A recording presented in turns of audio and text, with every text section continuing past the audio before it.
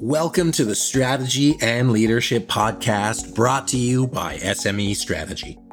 Our goal on the Strategy and Leadership Podcast is to bring you practical and actionable tools that you can implement with your teams right away. My name is Anthony Taylor, and I'll be your host. Each episode, I'll interview a senior leader or a thought leader that will help you elevate your ability to lead people and drive your organization's strategy forward. Our partner is Cascade Strategy. They're our favorite tool for tracking and executing strategic plans, providing visibility for your entire team, and helping everybody have insight into where you're going and what you need to do to get there.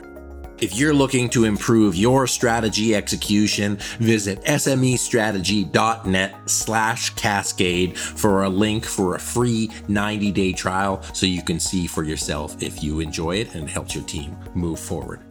So with that, I want to thank you again for joining us, and we'll get into today's guest.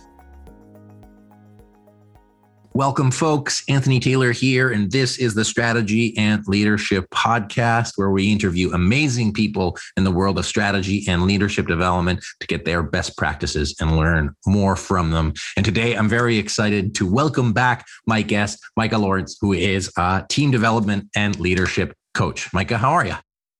I'm doing great, Anthony. It's good to see you again. It's been a while. Oh, it has been a while, Micah, but I'm so excited to be able to chat, to be able to catch up, to learn what you've been up to over the past, year and a bit. I don't know how long it's been, but one of the cool things that I love about this profession is you get to follow people, you get to see how their practice grows, as in how they grow as individuals and how they grow in their work. And then, every year you get so much better because you get to work with so many different teams. So why don't we start off with, what have you been keeping busy with over the past year and a half in terms of your professional work? Yeah, well, a lot has changed since the last time we talked. If you remember, I was working for a Fortune 100 company doing strategic planning, facilitation, and coaching. So a lot of what I've done since then has been to transition into owning my own business. So I quit my corporate job since then and started doing leadership coaching and team development workshops just as my own business. So a lot of what I do hasn't actually changed. It's who I do it for. So rather than doing it for a corporation, I'm doing it for a lot of small businesses and startups. Cool. And what have you found to be is there a central theme to all of that, a central challenge, a central opportunity that has transcended the difference between Fortune 100 and SMEs? More than anything, it seems like maybe just scale. Well, I would say two things. Scale, just the size of the organization is so different for small businesses than it is for corporations. And so corporations are usually thinking about incremental change, while small businesses are thinking about growth and scale. And so in a 6-month period, I could do a workshop and they're a team of 30 people and come back 6 months later and it's doubled in size. So that I would say is one, the scale. But then I also think that what's at stake for corporations versus small businesses is different. When I work with small business owners and their teams, the energy is so high and it's different. The way that they approach a workshop like I do, where we're working on team relationships and team performance, because to them, it's like do or die. We've got to make this work so that we can see the growth that we want. So we all have a job in a year. And you don't feel that in a corporation. There's no urgency. There's not as much energy. They all know the company's going to be there for the next 5, 10, 15 years. So that is actually really refreshing. I've really enjoyed that.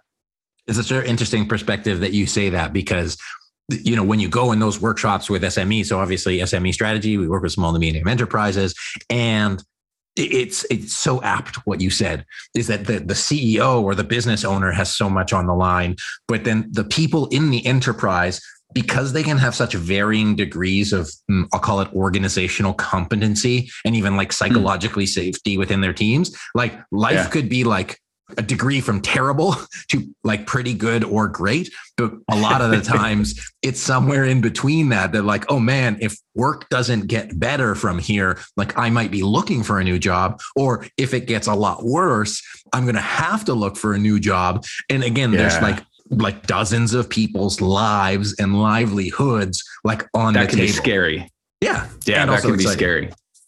Yeah. Well, and I think a lot of people find themselves in that situation because they find it exciting and they think it's interesting. Something you said too just made me realize I did spend in my corporate role, I spent a very small amount of time doing team development workshops where most of the time we were going through strategy exercises. That's actually very much what we talked about the last time I came on your podcast, was kind of this target state or strategy deconstruction process. And then I would kind of build in some team development using the Clifton StrengthsFinder tool from Gallup. And what's happened since then is I've swapped that. I do very little of the strategic planning part. And most of the time, what people are hiring me for is to come do the team development and the team performance workshops because of, you just used the term psychological safety. It's so much has happened with the pandemic. Some people want to stay remote full-time. Some people want to come back to the office.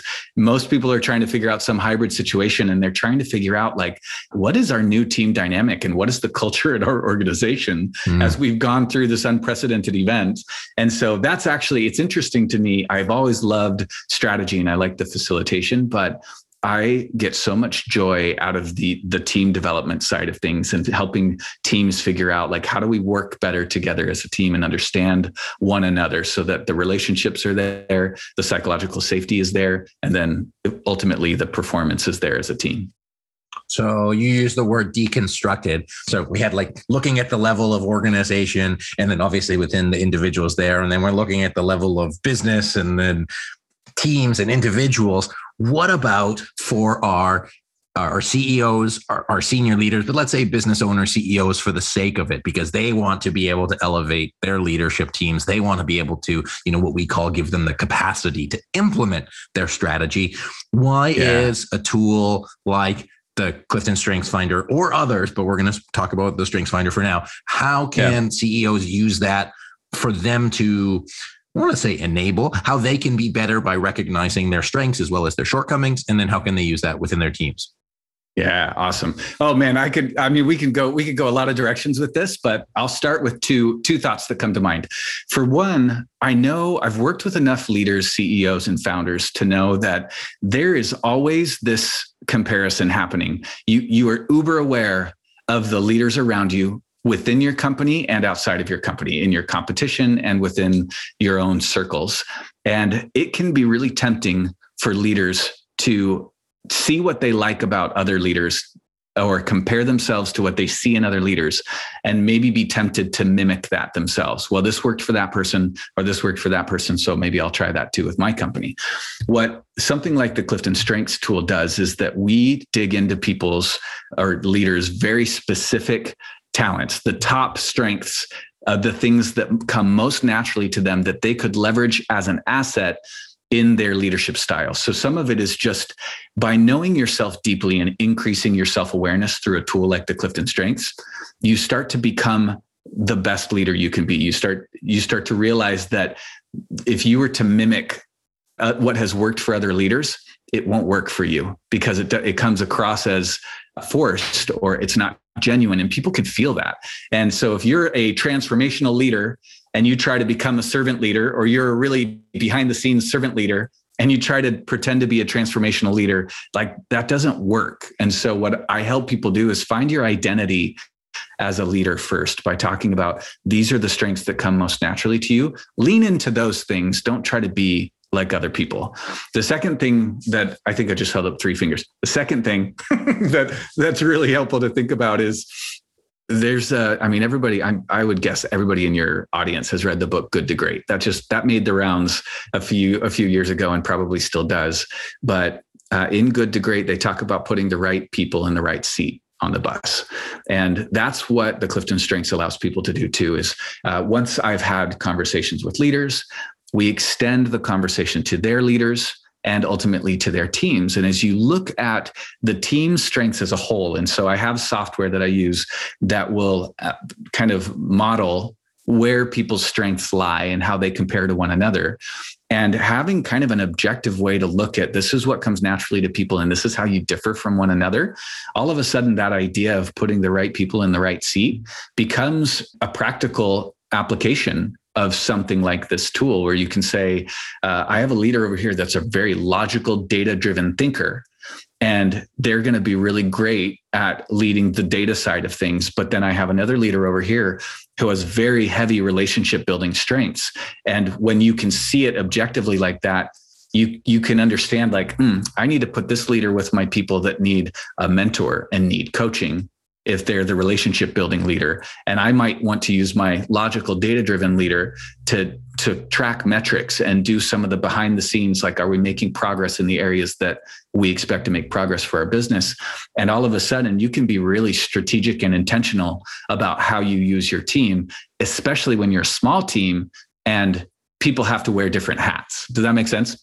Oh, absolutely. I mean, I've got so many different metaphors, so I'm going to just riff for a bit on what you shared. So a couple of them was cool. The word tempting. It's like tempted is like you're being pulled away. Anytime you're tempted, you're pulled away from your core, which means like sometimes it's good, but sometimes it takes you away from like that solid ground, which isn't ideal. The other was this idea of like the flow state, is that when you're in your ideal strength zone, work is easier, work is more in flow. You know, as a CEO, when you're like, I hate this. Yes. And it goes extra for your people because they might not always have, at least my perception, I love your thoughts, they might not always have the tools or sophistication of wherewithal to understand why something is the bad kind of challenging because they're not in their strength zone. Fair to say? Oh my gosh, that's spot on. And a lot of people have taken the Clifton Strengths Assessment, and they think that when you get your results, it's saying, oh, you'll be good at these activities because you have these strengths. And there is some truth to that. You are more likely to be good at certain activities because you have strengths that align with those activities. And that's where some of that job fit comes from, or being on the right seat of the bus. But it's more than that. It's that when you're doing activities that align to your strengths, it's easier to get into a state of flow, and it gives you energy instead of draining you of energy. And that's what you're talking about. That is so true of the Clifton Strengths. Like, I think about, you and I were talking about your strengths before we started recording, and you have high strategic and high futuristic. And these two together are very much future looking strengths. Futuristic in particular, people with high futuristic are dreamers. Like, they love to think about what the world could be like, or what is possible in the future. And they have a vivid vision of what that could be. And so as leaders, their job is to kind of explain that to other people who don't have high futuristic and bring them along so they can see it too. Generally, those two strengths, strategic and futuristic, fall under this domain or category of strengths called strategic thinking, which kind of makes sense. Strategic is in there. But the strategic thinking domain is very different from one of the other domains, which is called executing. And in the executing domain, this is like get stuff done kind of people. They love to be productive. They don't necessarily want their head in the clouds. They want to be boots on the ground, getting stuff done, because that feels good. Somebody with high executing strengths has a checklist, and nothing is better. Nothing makes them happier than seeing that checklist checked off. Whereas you're probably not that person. You've had to be, I'm sure, in certain roles in the past where you can execute out of necessity. But when push comes to shove, if you're given a choice, you're going to choose the dreaming and the thinking about the future and strategizing where we go, not necessarily taking on the tasks like, I'm going to do this day-to-day work. Does that resonate with you? Yeah, absolutely. I mean, I feel a little bit like on blast because I'm like, oh no, I can do everything. But the thing is that as a CEO, you cannot do everything, and you can't do everything well. And my coach today said, hey, like when you're at that sort of like $10 million range, which not where we are, but that's not the point, is that you're going from taking like a 50-person ship to bringing it to like 150-person ship. And it's like, you don't want to relinquish the control. You can't do everything. You can't do everything. And then the right seats on the bus sort of analogy, and because it's used all the time, it's sort of like a conceptual thing. Like, okay, everybody's on the bus. And fundamentally, there's either the driver or everybody in the back seat. But what I hear out of what you're saying is like, it's like, who's making the bus? Because if you have somebody, or how do you get the most value from your people? If you've got somebody who's an executor, put them in a role where they're going to thrive in executing. If you've got somebody who's good with people, put them in a role where they're great with people, which makes tons of sense when you think about it from a capabilities driven org chart. But I think sometimes people lose sight of that when you start getting into more like project management. It's like, how can you get the most value out of your people? Not like squeezing them, but like making sure they're successful. And that's why it's so critical to understand how the intricacies, those second, third, and fourth strengths, as well as the bottom 5 weaknesses, put them in roles to be successful. But you have to think about it. And thinking about it takes its own mindset to be able to build that team, not just throw everybody in a seat. Oh yeah, you got it. Yeah, you got it. And something you said, just the idea that, and I've worked with enough leaders that have this like confidence in themselves. It's part of what makes them business owners, why they've even had the courage to step out on their own, because they do know that they can do anything. And that's kind of not the point. You can do all of it. And you probably have. You've shown that in the past. But when you are doing things that are aligned to your strengths, you're going to be more efficient, more effective, and you're going to love it more. And that's where you get the best out of people. So you may have a project manager that has 0 executing strengths. You know what? This was me. I started my career doing project management. And it's like, there are very few, that's a very execution driven role. And yet most of my strengths are in a category called influencing strengths, not executing strengths. In fact, I don't think I have any executing strengths in my top 10 strengths. So what's crazy is I was a really great project manager, but I used what strengths came naturally to me. I didn't try to be like the other executing project managers who did the work themselves. I used my influencing strengths to get the right people in the room, to talk things out, to communicate a plan, because that's what I was good at. And then they did the work, but I influenced the people that needed to get the work. So part of this is that you may have people that have strategic thinking strengths like Anthony, who are doing execution roles. And if you just give them the freedom to figure out, don't try to be an executor if that's what isn't natural for you, but use the strengths you've got to do the outcomes, or to achieve the outcomes that we would expect from somebody in an execution role. Does that make sense? Yeah, absolutely. And what it made me think of it is, I don't know, it's like you can't stop nature. So if you think of like UX, like user experience, and we had Chewy on the podcast, if like you've seen that there's a road here, and then people will take the grass path because it's nature. Nature will beat everything all day. And so even if you put somebody in a role and say, these are your responsibilities, they're going to do it their way. Like you can't stop them because that's micromanagement. Yeah. It's not effective. And so a good leader, especially as you grow, scale, build your team, but even in larger capacities, is find a way to leverage people's skills so that they can be the most successful, and don't get fixated on the how, at least my perception, probably because I'm a futuristic thinker. Don't get fixated on the how, focus on the outcome, because all you really care about is the outcome. Otherwise it's going to be a grind. Yes. But it's also, you just said you can't, because of nature, you can't change nature. You can't make people do it a certain way. That's actually more an indicator of your being a good leader than being a futuristic thinker, because there are lots of leaders who don't have that philosophy, and they do try to make people do it their way. And I've worked for leaders who didn't understand that my way of doing things would work, because they thought, well, this is how I would do it, and I want you to go do it that way. So for one, I think that's a testament to your leadership style. Is the truly important thing is the outcome. And skills can be taught. Skills and strengths are not the same thing. Somebody can learn skills that have nothing to do with their strengths and still be good at their job. But when you let them leverage their strengths to achieve the outcomes in combination with their skills, that is a powerful freedom that they have and flexibility that they have to do what you need them to do, the outcomes you need them to do, but with the strengths that come naturally to them. I really want to leverage, talk about freedom, of course, now, because the changing flow of work with remote workforces where people have even less command and control. What I found interesting, out of leading strategic planning sessions and sometimes having that experience where it's like the consultant or Anthony or Jenna is telling us to do it this way, is that sometimes we'll brainstorm action items and say, okay, this is an initiative. They're going to change it. I can't force anybody to do anything. And that's why I find it so sometimes challenging, where it's you're not going to do the work you're not interested in doing. Even if it's on the plan, you're going to do the work that you gravitate towards. So having that, adaptability, wherewithal to understand some people are going to deviate from the plan naturally because the way it was designed is contrary to how they would go about it. I don't know if you've ever had that experience. I definitely have, because I'm a consultant now too. And so when I go into organizations and we have this, I've never had a workshop that didn't have aha moments for members of the team. In fact, in almost every case, someone will tell me, like the leader who hired me will tell me, this person or this person will be quiet and don't worry about it. It's just like that. That's kind of their way.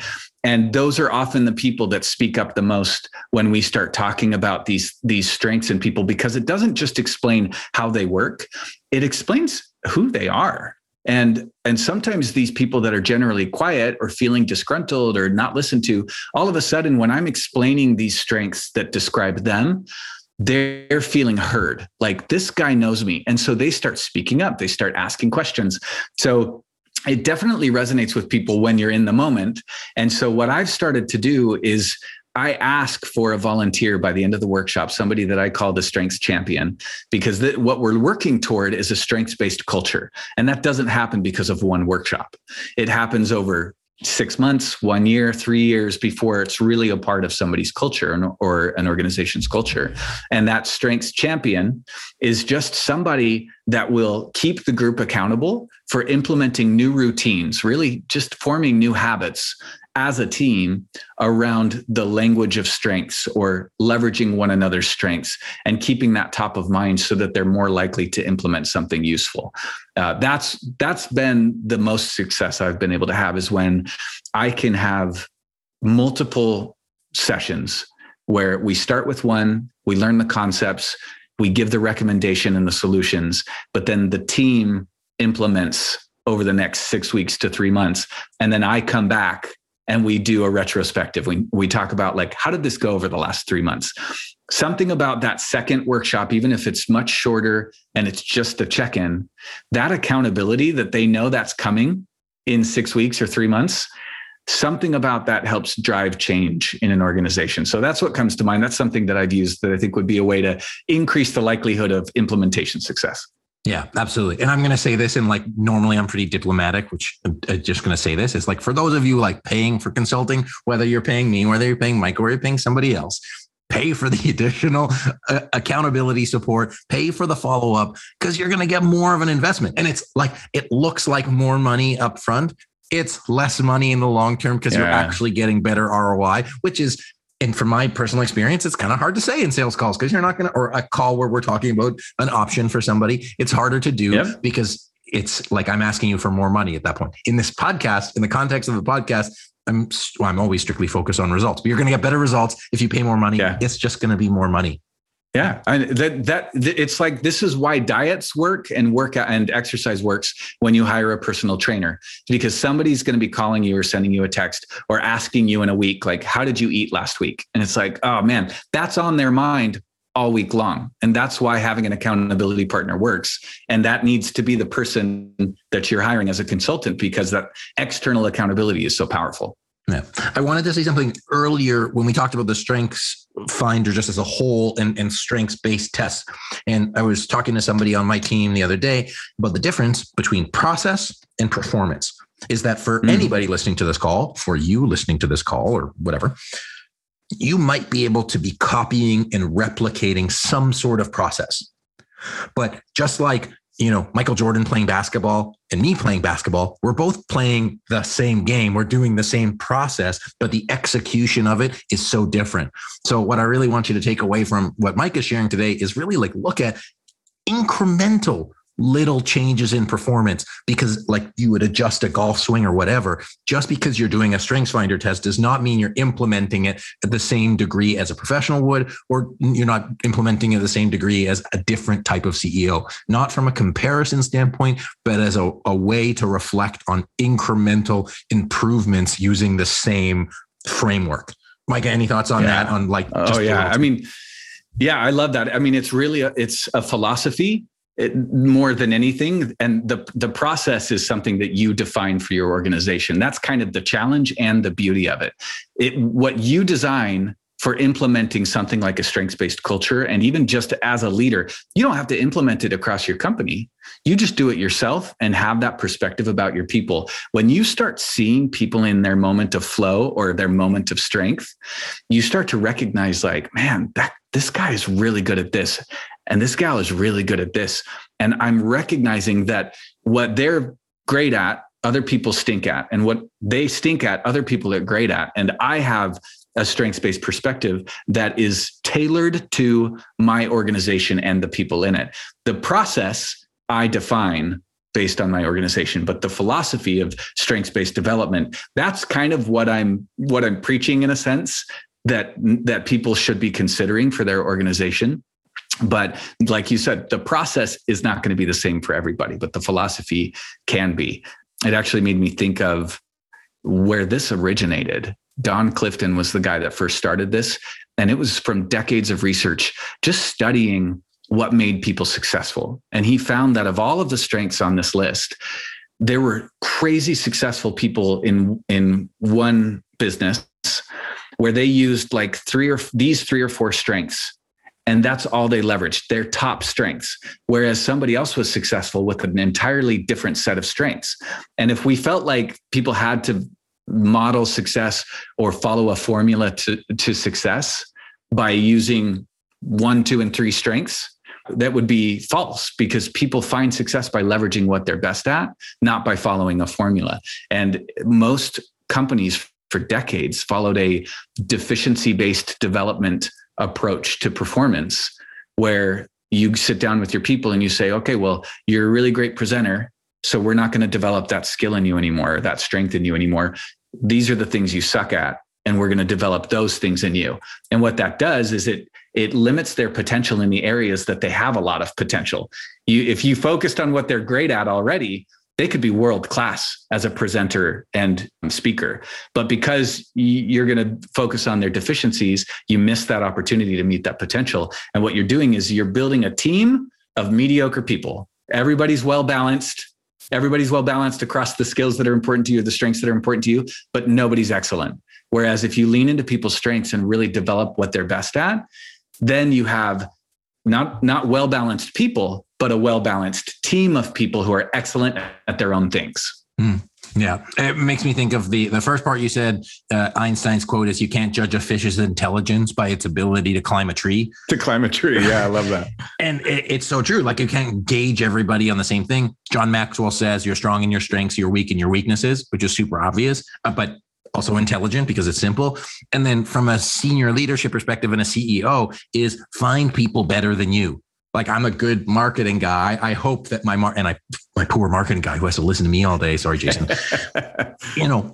Finding somebody that's better than me in marketing, find somebody better than you in finance, find somebody better than you in operations. Everybody on your team should be better than you, but that doesn't happen overnight. It's hiring, it's training, it's development, it's opportunities, and it's also like fostering people in your team to grow them up. So, final thoughts on building up leadership capacity around you, and then how can people learn more about what you're working on and get in touch with you? That was such a good segue, your last comment, to just the last thing I'd like to say, which is I've worked with a lot of leaders who felt like they needed to be good at everything, and that they needed to hide the fact that they're not.